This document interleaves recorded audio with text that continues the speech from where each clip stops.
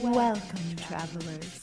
We're aware that your journey was difficult, but prepare to have your questions answered, for you have been granted an audience with the Masters of Modern.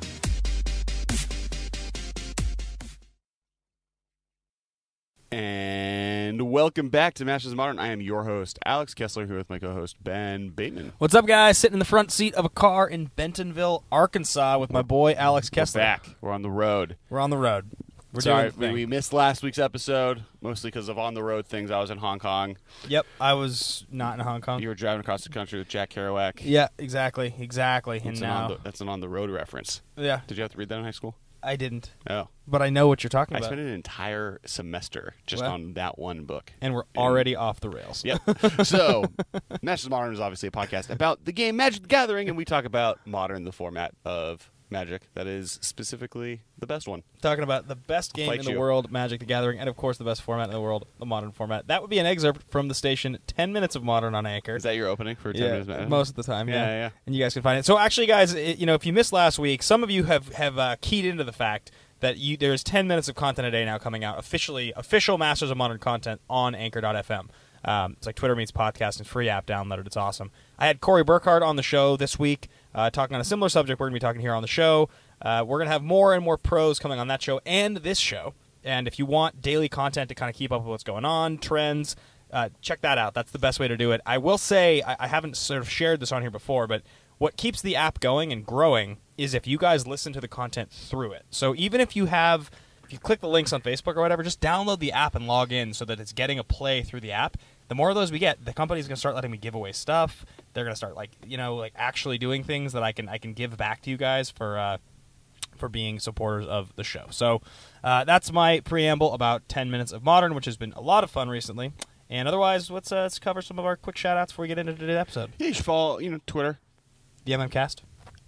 I am at Kess Wiley. I am at Ben Bateman Media. You should follow us in the Facebook group. It is the best way to communicate with us and our community that's kind of built around it. It's where we, there's day-to-day content explosions. We get really cool stuff going on there. I would definitely recommend it. About 2,000 people in there right now. Yeah. Also, make sure to check out our sister podcast, The Command Zone. They are at collected.company, which is also the website you can find us if you're listening to us on iTunes or somewhere else. Go to collected.company. You can see all of our backlog. You can see all the Command Zone's backlog. They do awesome Commander content every single week. Plus, they do Game Nights, which is the crazy show they do on YouTube where it's kind of like a reality show where they play Commander or other kind of Magic formats, and they have this whole setup. They get cool other guests on. Yeah, definitely check them out. Awesome. Yeah. I mean, that's the reality is that they've exploded into the ether of Magic content now, where Game Nights is like a straight up show. It's like a straight up televised show. Right. It's like lots of people watching. It's awesome. Yep. That's really a lot of fun. We have a Patreon. That's the last thing the ability for us to be recording this right now in this car is due to the fact that we have a Patreon. That Patreon helps pay for this equipment that is mobile. And our old equipment was breaking, and we need a new one. So all that together, our patrons are the reason we are able to do this show, and we appreciate them to a great, great deal. And we would love for you to join them. Head over to patreon.com, look for the MMCast.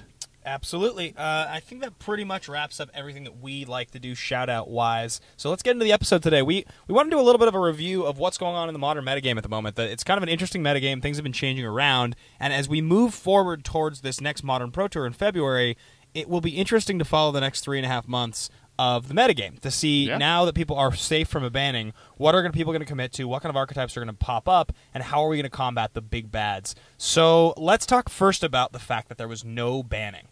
We haven't gotten to actually recap that since that happened, and I think a lot of people were very surprised. There was a few decks on people's minds. I think there was some Grixis Shadow ideas. Mox Opal was on the table for some people. Yeah, and Wizards' basic opinion was that there's actually 0 cards currently in the format that they believe are worthy to ban, and that they also believe that the Modern Pro Tour coming out in this February, is going to be a better testing platform to make sure there doesn't need to be any bans. And because they now have the opportunity to ban before and or after a Pro Tour, they're waiting until after the Pro Tour to ban anything, though they currently have the opinion that there is nothing worth banning. They did say, and this is the more fascinating thing, is that there are there is a card or two on the ban list that they are heavily considering unbanning, but they would like to see how the Pro Tour goes before unbanning anything. Yeah, and we've, I think we would just do a whole episode about that, except that we've had a couple episodes recently literally about bannings and unbannings. Hashtag free Blood Blade Elf. Yeah. And so I think, free BBE, I think is the correct hashtag. In a nutshell, the major predictions, I did a bit on Anchor this week about it, which actually you guys can find now. It's all podcasted. It's all available on all the places you can find podcasts under 10 Minutes of Modern. But I talked about the 4 cards that were, the most notable for unbannings and and rattled through them. And I do think Bloodbraid Elf's at the top of the list. Seem like Chaz Andre recently released an article where he kind of goes over every card, and his basically the thesis statement that he had was, other than Bloodbraid Elf, every single other card has people reacting to them in one extreme or another. Some people think Jace can be unbanned. Some people think Jace is the worst thing that could possibly happen for Modern. Some people think Stoneforge Mystic can be unbanned me. Other people think it would be terrible for the format. So, and then there's the crowd of people that just don't change anything. It's a perfect butterfly. We should keep it as it is. Don't mess with it. And so it's fascinating to see what they're going to end up doing. Bloodbraid Elf seems to be the obvious one. And we've talked about Stoneforge Mystic at least 10 times before. We've talked about Jace. We've talked about everything else. It's an extremely polarizing subject. I mean, you're like you said, preordain, and then some people have talked about the possibility of Greensun Zenith coming off, and people have talked about. I saw a strong argument for Deathrite Shaman, which I then spent a day talking about because it's absurd and too powerful and should not be legal in Modern. It was funny because you released that episode, and then the next 3 days, every single website, Magic website, had an article about how Deathrite Shaman needed to be banned out of Legacy. Yeah, because so it was crazy. a top. There's 32 copies of it in the top 8 of the last Legacy event. So good. But I think if we really want to talk about it, there's the top 4 people that we get the most responses to as far as cards go, starting with Bloodbraid Elf, followed by Stoneforge Mystic, followed by Jace, followed by Splinter Twin, and Bloodbraid Elf definitely seems safe, and Deathrite Shaman, a lot of people blame for why it was banned. Stoneforge Mystic is often brought up as probably the second most likely one. High impact cards of that nature I wouldn't do. I wouldn't unban both of those at the same time. If I was going to do something like it, I might do Greensun Zenith and Preordain. But I don't think I would do 2 super, super high impact cards. I just don't think I would do those 2. I don't know. They've done 2. They've done them in 2s before. Actually, they've almost always done it in 2s. Other than Valakut, Golgari Gravetroll and Bitter Blossom? Bitter Blossom came out at the same time. Visions and Sword of the Meek came off at the same time. It's always in 2s. So that's definitely something they try to do. Partly, I think, because if they're going to unban one powerful thing, at least then there's 2 new things that people can be doing. And because Stoneforge Mystic and Bloodbraid Elf don't necessarily... I mean, a Naya deck playing both of them could work out, but that's 3 colors that are currently... a mid-range Naya deck is not seeing any play right now, so it's something that maybe they'd be worth considering, because also you have the Jund option or Junk option, and neither of those decks could play both. A Bloodbraid Elf Stoneforge Mystic deck that was playing 1 Batterskull, 2 swords, where you could Bloodbraid Elf into a protection sword. I just don't think they play swords. I think you just play... Yeah, I think maybe they play 1. Okay, but that's the ban. And then the last 2 is Jace, and I think Jace is more of a meme at this point. I think people ask to get unbanned Jace. Some people honestly do believe it, but I think other people just say it because it's funny to say. We've never had a conversation with a pro who any of us have any respect for that has said anything other than that would be the worst possible thing that could ever happen to Modern. And look, I've seen the logical arguments against it, guys. I've seen it. I understand it. It's true. It's a mid-range 4-drop. Mid-range 4-drops in Modern are a tall order, so it would definitely shift the control decks to a very grind. But it's so good. The card does everything. I just think it's we don't need to get in a 100th conversation about why Jay shouldn't be unbanned. And then the last one is Splinter Twin. I think that's more emotional than anything else. I'm with everyone. I had Splinter Twin when it was banned, and it sucked, but I think the format is just significantly healthier and better without that combo in the format. Yeah, it's a shame because I don't think Wizards is currently willing to unban that. I think their Bloodbraid Elf is a lock, and Stoneforge Mystic is a card that they are probably heavily looking at. Stoneforge Mystic or Splinter Twin is... I loved the days that Splinter Twin was legal. I had a conversation with someone about this, my friend Lucas, who incidentally was somebody that I knew in high school, fell out of touch with for years, was in a wedding with me last weekend, and listens to our show. Okay. He didn't play Magic back then, got into Magic in the last 5 years. Now listens to the show. Brought his Grixis deck to the wedding as one of the groomsmen, sweet. hoping that I was going to bring a deck. Told me to bring one, and legitimately had a fan out moment with me. We're talking about our Chapin interview, which was the coolest thing. Nice. He was like, it's one of the best interviews. I had a cool question. So, Lucas, if you're listening to the show, I don't know if you are, but big shout out to you, buddy. It was good to see you. So, anyway, I think the thing with Splinter Twin is that, because I said to him, I kind of wanted Splinter Twin to come back. And he said, no, it's such a healthier format now. And if you analyze the information in Modern and you're somebody who discusses it a lot like we do, you're not just like a local FNM player or something. Like, neither Alex nor myself are actively taking steps right now to qualify for a Pro Tour playing the Modern format. We play Modern, we enjoy it, we talk about it, and that's our frame of reference. And the thing about that is, it's easier to understand information when there's a baseline card like Splinter Twin in the format. That's why, in my mind, those days were easier to wrap my head around, because you could kind of use it as a measuring stick for the rest of the format. We don't have a measuring stick anymore. So it's way harder to kind of keep a wrap on what's going on in Modern now.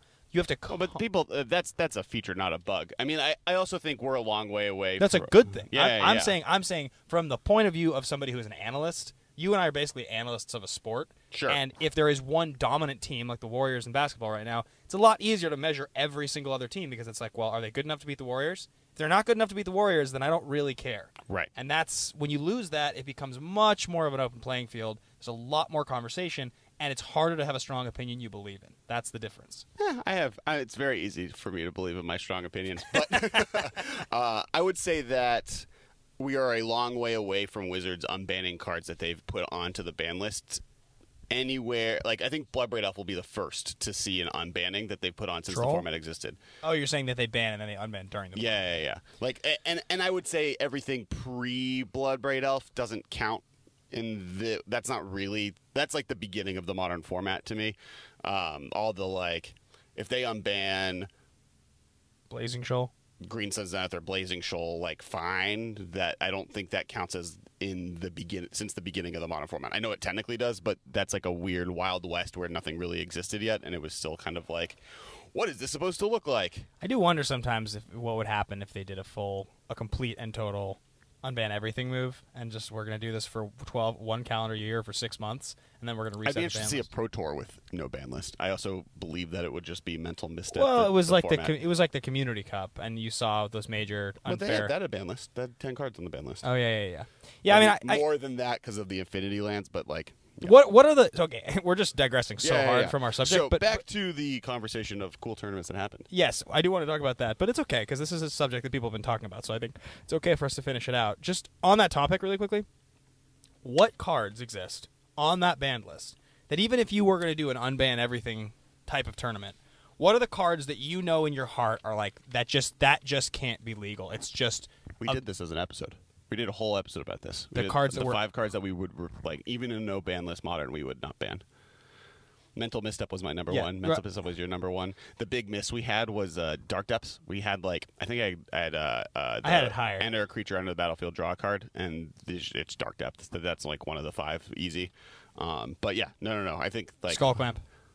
Skull Clamp. We've had this conversation. Okay. The reason I'm trying to like actually, and as much as I love talking about this, jump off the ban conversations. We do this conversation a lot, and we understand that. So let's move on to the tournament results of the last week, where the Modern format is right now, how wacky it is that we have Blue-Green Merfolk 2 weekends in a row. So sick. And by wacky, I mean just amazing. I'm so happy that when we did our set review, like I was like so hot on Blue-Green Merfolk, and I definitely you realize we haven't done our set review yet. What? We've done some like conversations about it on Anchor, but we haven't done it in the podcast. Yeah, that's not true. Look it up. Are you 100% we haven't done our set review? I'm 80%. I'm willing to look it up now, but let's talk about because I remember talking about Branchwalker and the Blue-Green Merfolk. Yeah, because we did that on 10 Minutes of Magic. Oh crap! You're right. We never did a set review. I don't think we did. That's what happens when you launch a toy company, Alex. I know. I apologize to everyone. We will come out with a set review. It's cool. We get to see more now. The Pro Tour hasn't happened yet, so I don't feel bad. Hashtag priorities. So as long as the Pro Tour is not this weekend, which is not. World Championships happen though. Yeah, that's true. We have time. Yeah, but the World Championships had nothing to do with Modern, right? No. Yeah. Neither does the Pro Tour. I was so bummed. I was doing something. Like we have until Pro Tour Ixalan happens to have our set review done. I read about the World Championships. I didn't watch them, and I was doing something else that weekend. I can't remember what it was. Maybe I was in Seattle for a wedding or something. But whatever it was, I checked Sunday. I was like, oh yeah, this has been going on all weekend, like crazy. And then I was like, is there Modern in this? And I was scrolling through, and I was like, No, there's not. I don't have the patience. I was like, if there was modern It here, was I'd cool have heard because about it. it was seeing the standard format a little bit new, and Energy did really well. Just have a hard time carrying that standard, man. Yep. So, anyway, Blue-Green Merfolk, one of the decks that is in the top 8 of this past weekend's SCG, as well as it was a top 8 deck in the previous SCG. And I think that it Or win at least the previous SCG since we did our last episode. Yeah. And so that's really cool because we had conversations about Blue-Green Merfolk and what we thought Branchwalker and Commander Speaker were going to do for the deck. You were kind of down on it. You know what's interesting? Collected Company is not a big part of the deck. That's like the big thing we didn't really kind of consider was just like the Merfolk would be good without the Collected Company edition. And it makes sense. I forget who was talking about it, but blue... one of the powers of Collecting Company is when it gets 3 drops, you're up on mana. You're getting a cheat on at least one of your spells. In Merfolk, it's pretty much only getting 2 drops, so you're not really getting that big of an up. Plus, you have 4 Spreading Seas, 4 Aether Vial, plus removal spells like Dismember. So, that version, the list you're talking about, the one that just came out, that's literally every spell in the deck is 4 Vial, 2 Dismember, and 4 Spreading Seas. Correct. Previous versions played 2 copies of Spell Pierce, a couple other spells. I think I've seen some lists that have snags in them. It's still mostly 2 drops. You have Right. maybe 3 drops in the whole deck. So Collected Company is never going to get you a net positive. It's more often just going to get you a net neutral or worse. And that's because the 2 cards that got added to the deck that really make it awesome are a 1-drop and a 2-drop. So unless this current list cut Curse Catcher, I'm pretty sure the previous one was playing it.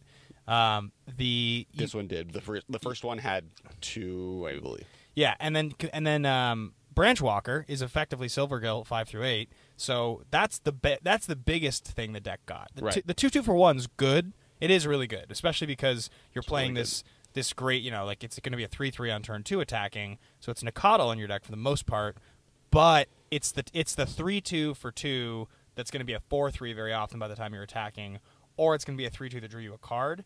That is really the thing that makes a difference because Silvergill off of Vial or just Silvergill in general is one of the best things that deck does. And the fact that you have 8 of them now is just crazy. Right. Very good. So beyond that, the more exciting thing to me, personally, is the winning deck is humans. Yeah. 5-color humans. That's sweet. 5-color Ancient Ziggurat, guys. It's no, playing. It has 5. It has 3 4-ofs of gold lands. It plays 4 Ziggurat, 4 Cavern of Souls, and 4 of the new one, whatever it's called. What's that new card called? I'm opening the list. It's Unclaimed Territory. Unclaimed Territory. I was going to call it. Because then the tribe claims it, and they're like, "This is my territory." I was going to call it Temple. I'm going to tap for I was going to call Merfolk. it Temple of Territory. That's not a real name. So it plays the 12 gold lands, which is sick. Why would you worship territory? We're a people that worships the game Risk. The wildest part about this deck, though, is that it plays 4 Aether Vial and no other spells. 36 creatures. That's how Ancient Ziggurat works. It's doing literally all of its damage in the entire deck off of just creatures with effects. Kite Sail Freebooter is your Thoughtseize. You got Meddling Mage as a pseudo secondary removal spell. The Thalias do their thing. You have Reflector Mage as a bounce spell. The deck. It's surprising how many humans do something. It's playing 3 copies of Mayor of Averbrook, which previous humans list had eschewed, which I was so bummed about because the fact that a deck just won a major tournament playing 3 copies of Mayor makes me so happy. No. You know how much I love that card. Wait, you like Mayor of Averbrook? You're teasing me. How often do you think they let it flip? Virtually never. Okay, you think the werewolf tokens every turn is worse than just getting the Human Lord? I think it's the kind of thing that if it's on the battlefield and you run out of cards or something like that, you draw a land and it flips. You're not pissed about it because whatever you'll get a creature, you'll get a creature out of it. But I think in general, it's just a pretty high impact lord that does something cool for you. Right. I think what's interesting about this deck too is it has really 3 human tribal cards. It has Champion of the Parish, Mayor of Averbrook, and Thalia's Lieutenant, one of which they're only playing 3 of, Mayor.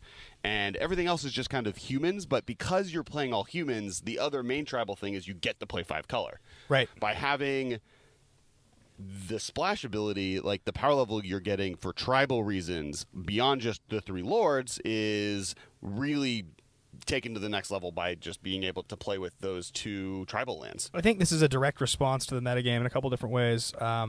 I think this is the best thing that you can do as a creature deck to beat Storm, first of all. That's the first thing that stands out to me here, because you're playing 4 copies of Thalia.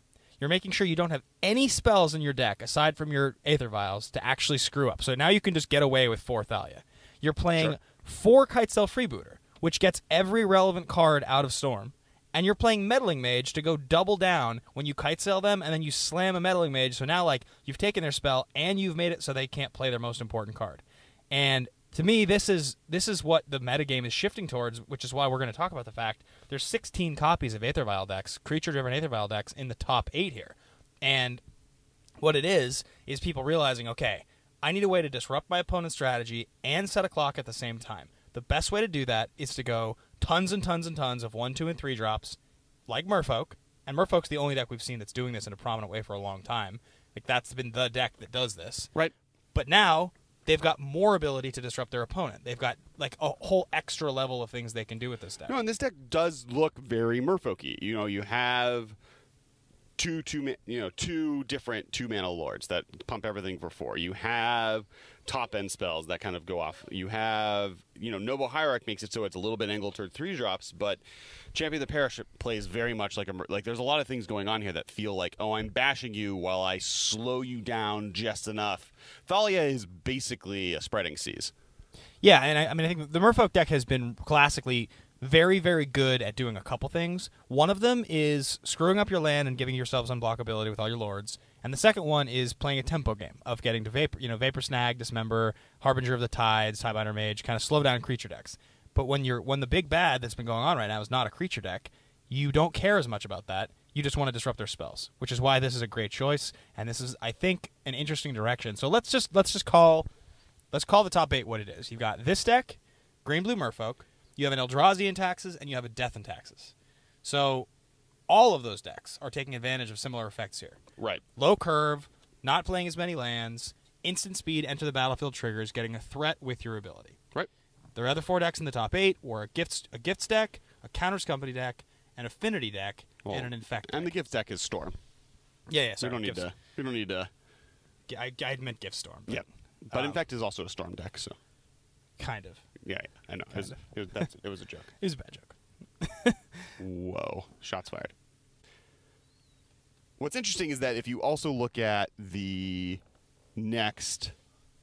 other SCG Modern Classic from that weekend, you have a completely different top 8. So you have 2 Affinity lists, 1 Burn, 1 Mardu, 1 Green-Red Devotion, another Infect, and 2 Eldrazi-Tron. So Infect's back, baby. We got Phyrexian's armies. It's back enough. What I think is really interesting about the Infect decks being back is that people talk about what happens to a deck when you ban a card, right? So, like, okay, let's just say, for instance, you were to ban Mox Opal from Affinity, right? Mm-hmm.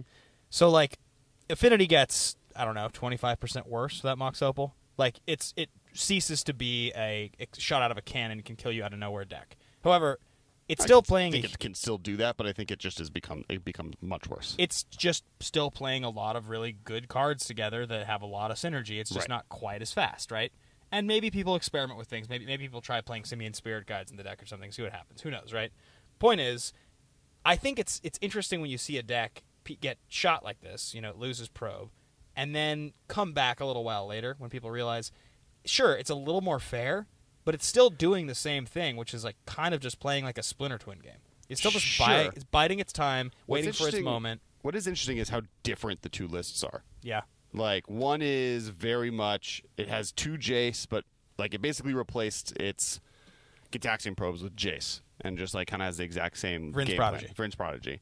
And that was the one piloted by Emma Handy.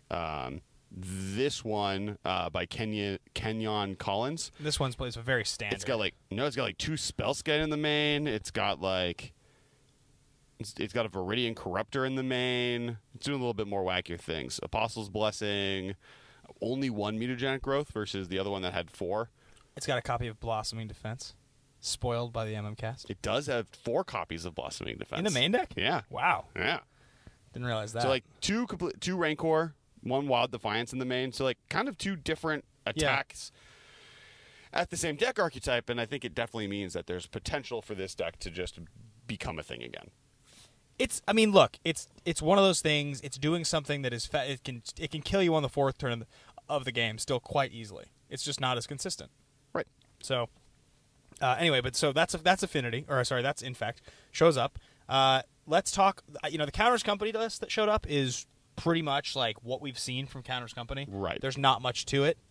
It's really good. It's the slightly less good version of Birthing Pod decks from a few years ago, which is what it's really become with that deck. Mm-hmm. It's this is definitely the infinite mana. Like, yeah, it's fine. It's a good deck. Plays a lot of good creatures and it can kill you. It plays townships, right? Yeah. Yep. Yep. It can. Yeah. I mean, this is one of those decks that's like unsurprising.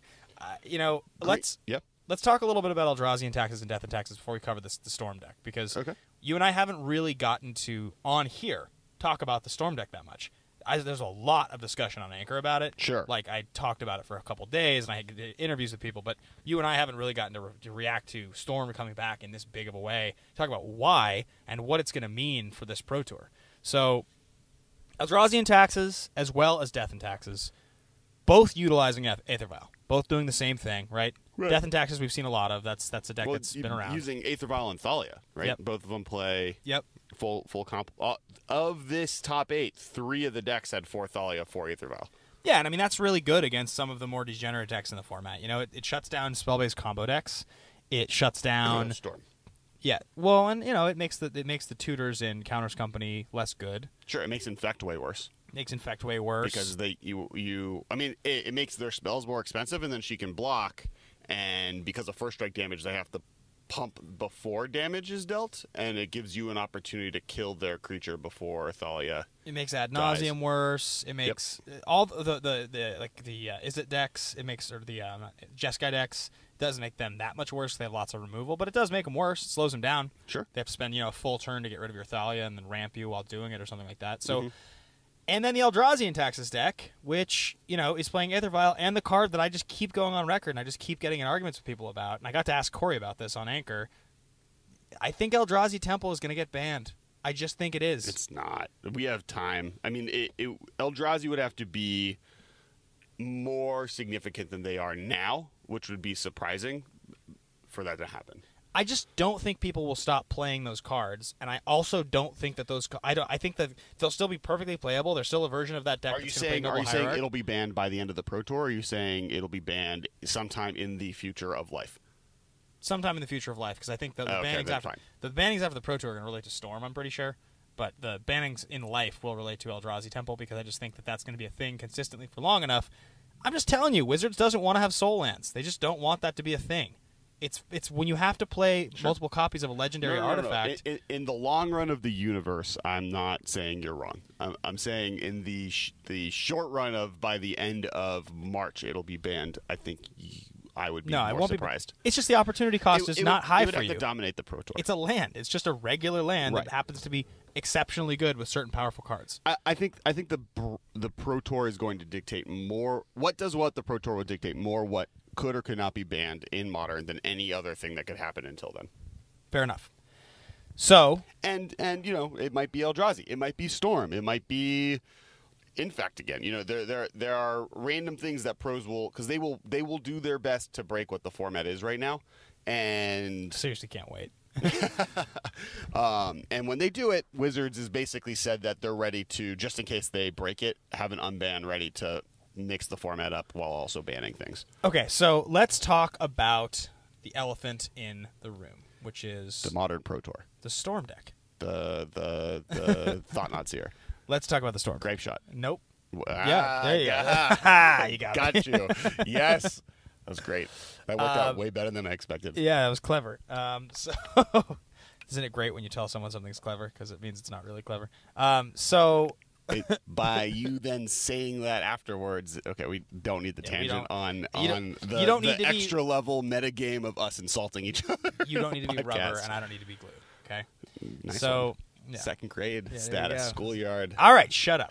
Let's talk about Storm. So, Corey's opinion on this was that for the last couple months that he's been paying attention and testing, it's pretty clearly just the best deck. Okay, and I did a thing already that I shared on our group about what made Storm pop back up like this, because it did seemingly come out of nowhere.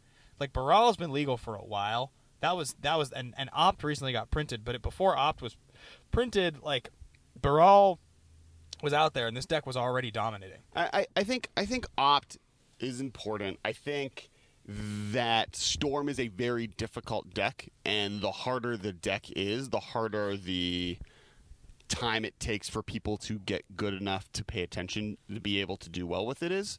I also think that pros weren't focusing too hard on Modern until, you know, the Modern RPTQs are this weekend. So, like, there's a little bit more focus on these than there was previously during the PPTQ season for it, necessarily. And the better players that will be playing it are now focusing on it. The other thing is, and back on that difficulty, like, you know, there's an argument to be made that Birthing Pod decks were the best deck in Modern since the beginning that Modern was created. It was just always the best card in the format. But it was so difficult to, A, find the right list and then find players that were good with that list. That deck might have also been one of the hardest decks to ever exist in Modern, because so much of it is when you have 17 options every turn, making sure you find the right one to guarantee a win. It's a deck that you will win every single time if you have Birthing Pod, but not every player is going to be able to play to that win. Right. And Splinter and Storm classically is also like that. A Storm player that's good knows how many spells do I need. Should I be firing off a ritual into a Gifts on turn 2 or turn 3? You know, wasting one of my rituals just to Gifts at end of turn so that I can set my next turn off the win. Like, there's a lot of intricate play you do with Storm, but I'll tell you one thing: if a player rituals into Gifts Ungiven, I am significantly more terrified of them than the reverse. Yeah, I mean, I think, you know, what happened to push this into the territory that it is right now, which is the boogeyman, right, the monster in the room. And I think, to be quite brief about it, what I think you were looking at was Goblin Electromancer was the card that, when it was originally printed, added what this deck needed to combat the loss of Seething Song. It was originally the card that, when it came out, people were like, Sure. Oh, you know what, I think we can probably do this because this card now exists in our colors, and let's try to make this work. Sure. That happened for a while. People played it well. Baral gets printed, and all of a sudden it goes from, okay, I get this card some of the time, and I can play this way some of the time, to I'm going to have a turn 2 accelerant most of the time. Right. Most of the time. And then it became a thing of, well, okay, if you're almost always going to be able to cast something for 4 on turn 3, what's the best possible card we can be doing in this deck that does exactly what we want? Intuition. And then it becomes, okay, what does this deck want to do? Well, it wants to generate value in its mana and its card draw, which is like what you're doing when you mana morphos into things with an accelerant. And it wants to put cards in its graveyard and its hand. Well, Gifts Ungiven does literally all of those things. Right. I mean, and when we were working with, and Gifts has been kind of on and off in Storm forever. When we were working with the marketing company we worked with for that little bit, one of the guys who was running it had a Storm deck that he played at GPLA with Gifts Ungiven inside of it. So it's something that's always been around. It's finally come to a head where they've realized, oh, this is the best thing you can be doing. I also think that, yeah, and it's interesting. People keep pointing at Baral as like, oh, we need to get rid of Baral. Wizards prints a all spells and instants cost 1 less card every other year. Like, that's not the card you ban. No, I no way. think at this point, and if you look at how many cards are on the ban list, kind of how Deathrite Shaman got Bloodbraid Elf banned, Grapeshot needs to go. If I were to ban something out of the deck, I don't think it kills the deck. You have Aetherflux Reservoir, you have Empty the Warrens. You have Empty the Warrens. So and those are both cards that interact in Modern on a keel that is more on board with what it's doing. It's not on the stack play. You can't top deck one of those to just win. Like you could go off in Storm just assuming you're going to get a Grapeshot, and if I Thoughtseize your Grapeshot out of your hand, you could still get to Grapeshot.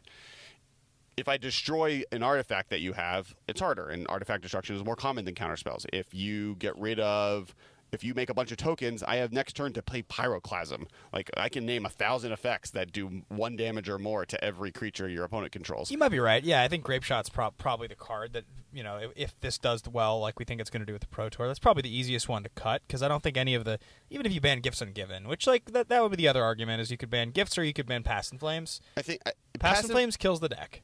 I don't know. No, I don't think anything could ever kill Storm. I think that's not possible. Past in Flames is a very unique card. There's Sure, but there are Storm decks before past. Like I'm currently playing, or I was in previous. I haven't played Standard since rotation, I guess. But before previous rotation, I was able to put together a deck that won using Aetherflux Reservoir in Standard using Storm. So yeah, but that's Cheerios decks exist. Like there's just other decks that are out there that will take advantage of Storm in any way. I'm not saying this version of the red version with rituals, but even then, I can imagine there's just other effects that will make it survive. Passive Flames does hurt the deck in a much more significant way. The problem with Passive Flames is that something could be printed any day now that does something enough similar that, I don't think Wizards is going to avoid ever printing a card that makes Storm work. Whereas you play Epic Experiment. They are never, ever, ever going to print Storm ever again. Right, and Grape Shot, and the issue with Grape Shot is there's no way to interact with it. There's no real way to interact with Grape Shot in the format. Can't Thoughtseize it, because if you do, they have ways to get it out of the graveyard or ways to draw to more Grape Shots.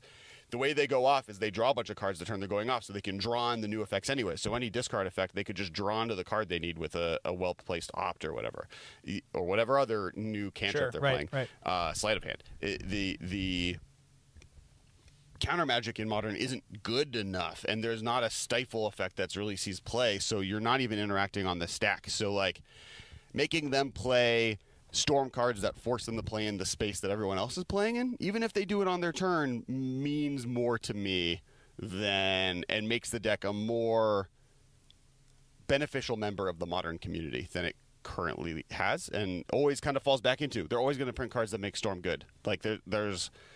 It's like Affinity. There's just anytime they print an artifact, it's like, oh, does this work in Affinity? And sometimes it does.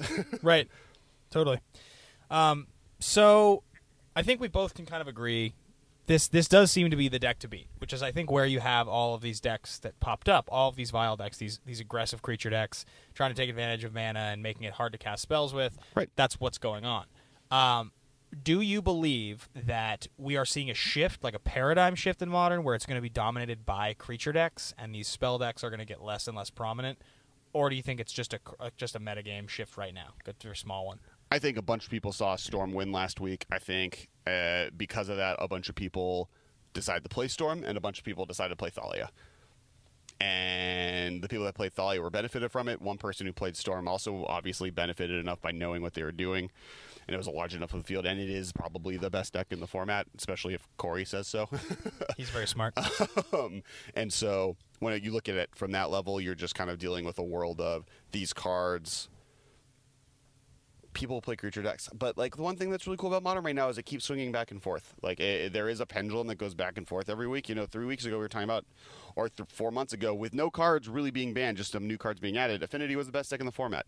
Merfolk was a bad deck this summer, it's had 2 weeks where they've top 8'd because they got new cards. We haven't even said the 2 words Grixis Shadow in this whole episode. That's right. That should be an indicator. 6 months ago, people were like, oh my god, we need to ban Grixis. It's 3 months ago. It was 3 months, 6 months. And I would still argue black is the best color in the format. It's just it's gonna swing back and forth. Eldrazi Tron. You, in this episode, have gone from saying it was the best deck that needs a card ban to Storm needs a card ban instead. I'm never one to say I think decks need card bans. I'm not someone who thinks they need card bans. What I will say is I believe they will ban things. That's different. I'm not actually somebody who really likes bannings or unbannings for the most part. I agree with you on bannings. Though I do like saying what could be banned or unbanned. I disagree with you on unbannings. Okay, you like those. I don't even Golgari Grave Troll was fine. The fact that they had to reban it eventually, that had more to do with them printing a bunch of graveyard cards that made it better, not because it was too powerful at the time of it. When it was unbanned, it didn't see any play for a year and a half. It's true. So I think a lot of the cards that were put on the ban list at the beginning of Modern, which we've already discussed this episode, is everything up to Bloodbraid Elf being banned, were put there in a different time or a different period or without ever actually existing in the format. And so far, almost every single time we've unbanned one, they've done nothing. Little to nothing, yeah. Or if they've done nothing, and then sometimes they're good. Valakut, was bad and good and goes back and forth, and it's always been a good card. Great. Bitter Blossom has done nothing. Yeah. Ancestral Visions sees play, but not a dominant way, not in any way that I think is problematic. We have Sword of the Meek hasn't top 8'd Yeah. since it was unbanned. I think Bitter Blossom has been in a top 8. I don't know if someone please on the internet send us a link of a top 8ing What? Sword of the Meek deck. Oh yeah, that's not a thing. Yeah, so like as far as unbanning go, like, and maybe they've just been doing a good job and they've picked the right cards, but I also think there's just other cards. I think Stoneforge Mystic can come off tomorrow and it may be too good, but at worst it's going to be as good as Snapcaster Mage, which is the best blue card in the format, arguably, probably, but Best creature in the format. is it a creature? Yes. Yeah, technically. Yeah, Okay. it is a creature. What about Spellskite? Oh, so sad. Two main deck Spellskite made a I saw GP that. today. I saw that. Somebody on our Facebook group just asked today, "What's the deal with Spellskite's price and prominence being so far down?" I thought it was a removal heavy format. Like, but what are you removing? It's a removal heavy format that's just it's clearing away, and it's not about. It's like the decks that are playing a lot of removal want to go 1-for-1. And they look, can when just kill Splinter your Twin got Spellskite. banned, Spellskite just became so much less good. Yeah. and it was the best. Though no, with Infect still around, it was holding around. But when Splinter Twin and then like a year and a half later, Infect both got taken out. Yeah. It was just it's the two decks it preyed upon. Of the 3 prominent decks it preyed upon, the 2 good ones got banned. The other one, Boggles. Yep. Not Noggles. Nice. For all Look at people you. that might be wrong, Look at you. confused. Boggles, the green-white enchantment deck, is not a real deck all the time. Yes. The other question and comment that I have for you is that we did not talk about perhaps the sickest creature in all of humans, and that's the fact that they're playing Mantis Rider. They're playing Mantis true. Rider. It's a human. It's Did not realize that. I knew it was a monk. It's Lightning Angel Light, and it's sick. It's pretty light. Yeah. Well, Lightning Angel's a 3/4. Yeah, I'm like, angels are heavy and... Lightning Angel's the same card, except it's a 3/4 for 4, and this is a 3/3 for 3. Is that what it is? Yeah. Which is like would have been super, super notable in Modern for a long time. Except, It was, which is why this didn't see play. But then now that... Yeah, now that Bolt's just not that card anymore. It's Yeah. like... And Bolt is still really important to the format, but it's just not what it was. It's not in like, yeah. A correction on last week's episode, because we literally went from last week being like red is at the bottom of the heap, and then now we're like, Yeah. and Storm's too good. Sure. We forgot about Storm. I'll admit it right now. I mean, look, 2 weeks ago it was not the elephant in the room that it is. Like, Sure, because it won 2 SCG events, or like top 8 It or just did one. well, It did and it's well just shown 2 up weeks in- in a row. There's just been 3 a lot of weeks in a chatter. row. There's just been a lot of chatter out of the last but few weeks. we definitely will admit that I probably would have put red 1 rung higher than I did Just because of Storm. because currently. of the Storm cards in general. Yeah. All It's those funny rituals. that Time Spiral brought us those 2 Storm cards we're talking about, and like it didn't seem like most of the Storm cards they printed in Time Spiral sucked.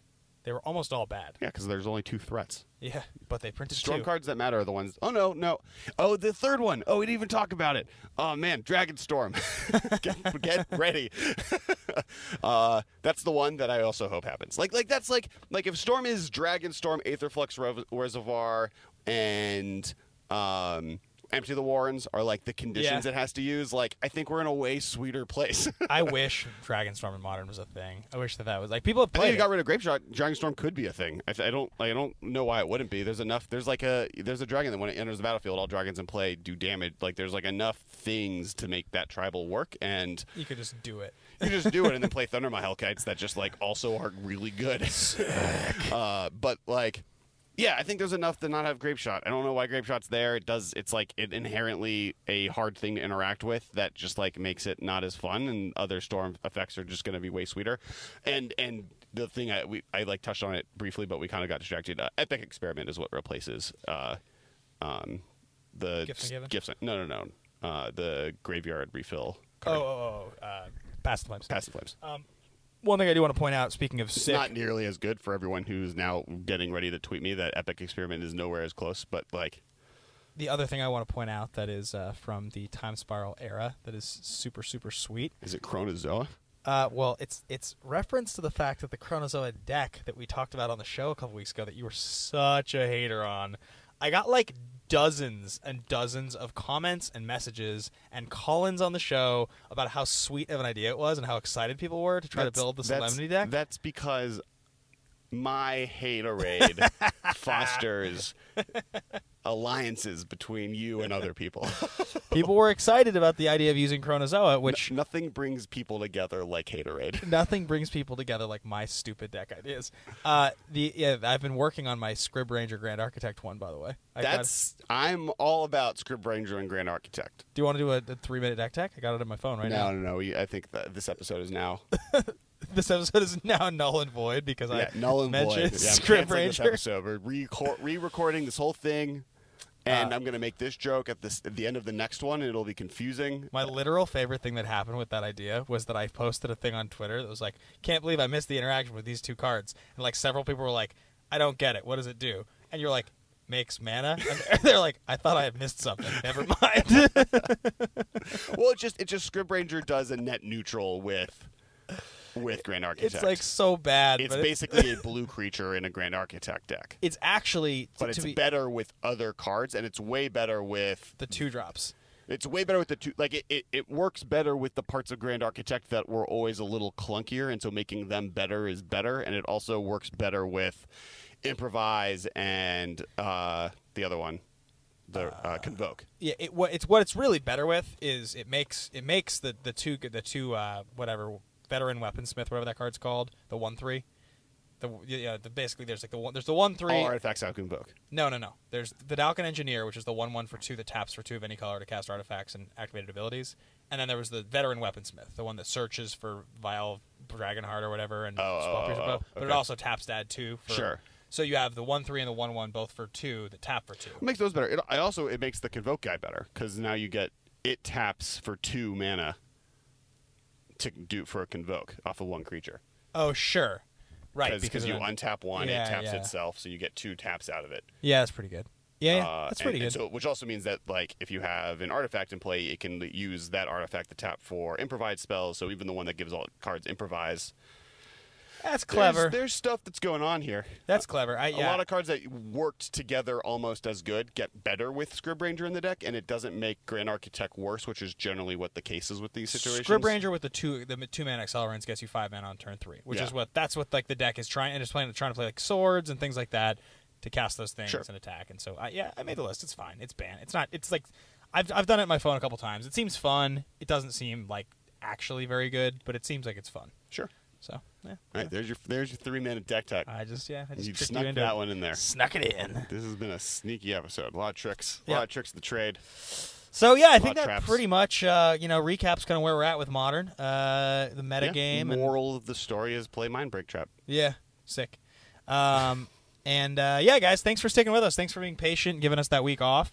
We are definitely 100% going to be trying our damnedest to give you guys more consistent content. Yes, there are 2 extremely busy seasons for us work-wise, and this is just one of those 2. And we are going to do our better one. This is an accidental one. Normally, spring, summer is the time we're traveling the most, and so we planned ahead of that time, and we recorded episodes, and even then we missed stuff. This one, we kind of got hit from left field on how busy it's ended up being. Which is a good thing. It's just people are more excited about what we're doing in the fall than we thought they were, so we just have to kind of catch up. Yes, exactly. On that note, you should go to thinkgeek.com right now and search Emergent Genesis. That is the game that Brian David Marshall made. He was on the episode a year and a half ago talking about it when he was kickstarting it. It's now at ThinkGeek. We helped get him on there, so buy some. It's a superhero game, deck building game, so you're kind of building your own superhero Harry Potter style. Make sure to check out the Collected.company website. We talked about it before. Command Zone's there. We're there. Great stuff is there. Make sure to check out the Facebook.